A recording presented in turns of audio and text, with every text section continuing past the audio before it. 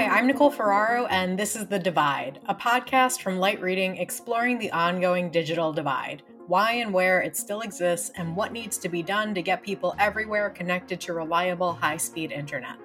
Today, I'm joined by Washington State Representative Drew Hansen, who has served in the state legislature since 2011, representing Washington's 23rd Legislative District. Representative Hansen is the lead sponsor of the Public Broadband Act, a recently passed law in Washington state that effectively reverses a prior state law banning municipal broadband. He and I discussed the digital divide in Washington state and why the Public Broadband Act was necessary, the difficulty that he and his colleagues faced in getting it passed, what the next steps are once the law officially takes effect this July, and more.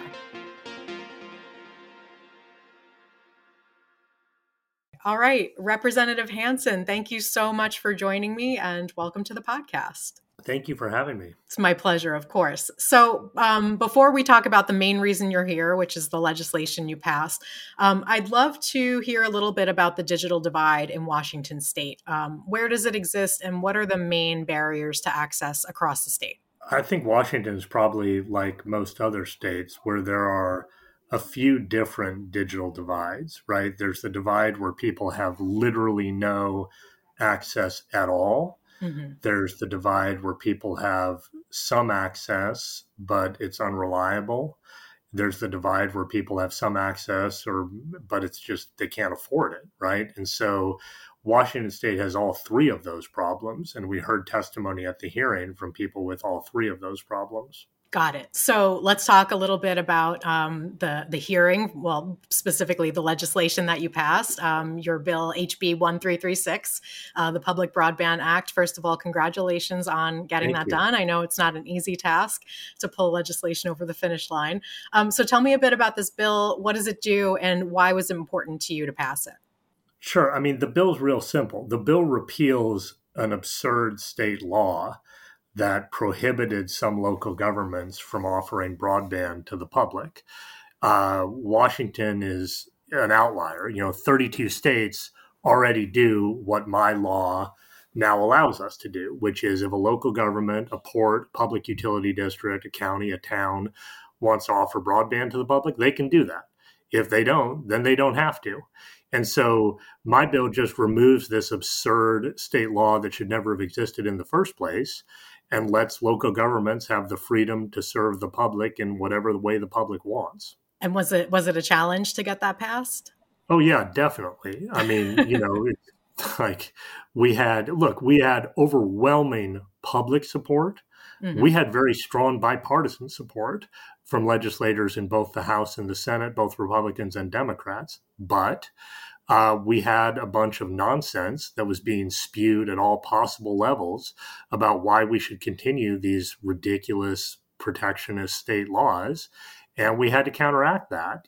People have been trying to repeal this law in Washington State for nearly 20 years. I mean, it is not easy to do once something like this gets put in place, which is precisely why people should guard so hard against getting these laws in place in the first place. And that nonsense you're referring to, where's that coming from primarily? That nonsense is primarily coming from the telecom companies and people who are sympathetic to the sort of bizarro world talking points that they spool up for this. I mean, it's just, 32 states don't have restrictions on public broadband. And yet, last time I checked, internet still exists, both private and public, in 32 other states, right? I mean, these kind of like wild predictions that there will be no more broadband offered by any private company ever. I mean, this sort of absurdity, because let's remember, the telecommunications companies are taking public money. Okay, I mean, maybe not all of them, but we got a list of who's taking the federal money. There's a bunch of private companies in Washington State that are taking a lot of federal money. Unsurprisingly, they want to be able to keep taking federal money, but then also have a state law that blocks them from public competition. That's a pretty sweet deal. I'd probably want that too if I were them, right? So they have to talk a bunch of nonsense in order to mask what is fundamentally an indefensible position, which is they want both the ability to take public money and public protection in law from any public competition. Now, to that point, it's my understanding that there was a law passed simultaneously that seems to be more on the side of the telcos in Washington state, simultaneously with your law being passed. Can you tell me a bit about that law and whether or not it's going to impede the intention of the Public Broadband Act? Yeah, no, that law was a smaller and narrower version of what we did in my law. So that law authorizes public entities to serve the unserved. Okay. My law authorizes public entities to serve whoever they want. But there's no conflict between the two, right? They're two independent grants of authority. One grants authority that's kind of narrower, and mine grants authority that's broader. They have slightly different reporting requirements. And look, we passed them both because you want to recognize when your colleagues work hard on an issue and make progress on it and develop sensible policy, even if it's not everything that we think we need to do to make the state move the state forward, which is why I supported passing both bills. Okay, gotcha. So the Public Broadband Act officially becomes law in July. So what do you hope that the state will be able to accomplish once the law is officially enacted? And, are there any municipalities already planning broadband projects that maybe they couldn't have, done before? Yeah, and so the immediate next step is up to communities. I mean, everyone needs to ask their own local governments, their counties, their public utility districts, their ports, their towns. Okay, so what's your plan? You now have the authority to run broadband to the public, just like you offer electricity or water. What's your plan? We want this. And then there's about $200 million plus in state money that's going to be available for broadband access. Great. What's your plan to get our share of that money to help you run fiber to people? And obviously, there's potentially $100 billion in the Biden infrastructure initiative for the broadband plan that you can get a share of. So the immediate next step is each community needs to decide for itself what kind of, whether they want public broadband, and if so, what's going to look like. And then people need to work at the local level. So that's kind of where we're shifting our focus now, is the same broad coalition that was behind this bill in the first place plans to continue working at local levels to make sure that people get the public broadband options they need. Okay, great. Yeah, that's what I was wondering, was how you take this from becoming a law to becoming enacted in the actual communities. How do you get people to learn about it? And it sounds like you have the advocacy already in place for that. So that's great. Yeah. So you mentioned the Biden's bill and the discussions happening in DC. That's the last thing that I want to get your input on before I let you get back to making laws for the good people of Washington state. So like you said, there's a potentially $100 billion on the line for broadband.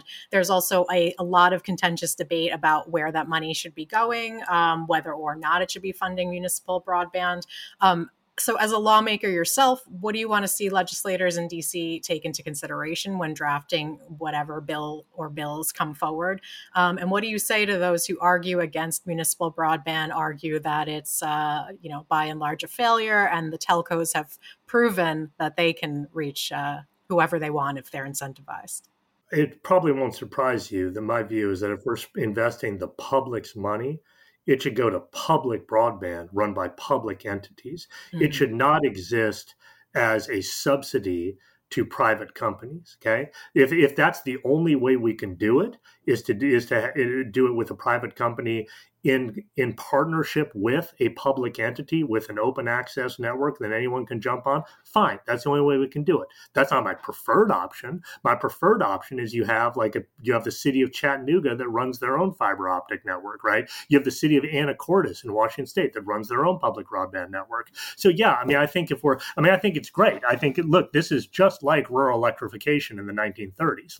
We do need a large federal investment and a large state investment to make sure that we're running broadband. But when we're spending public money, it should be going to public entities that are publicly accountable and that will provide services to the public, not as some subsidy to some telecom company.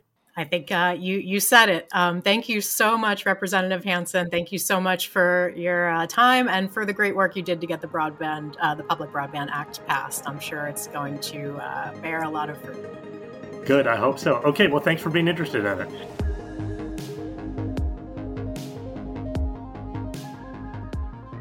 Thank you again, Representative Drew Hansen, for your time. And thank you to our producer, Tien Fu, for making this episode.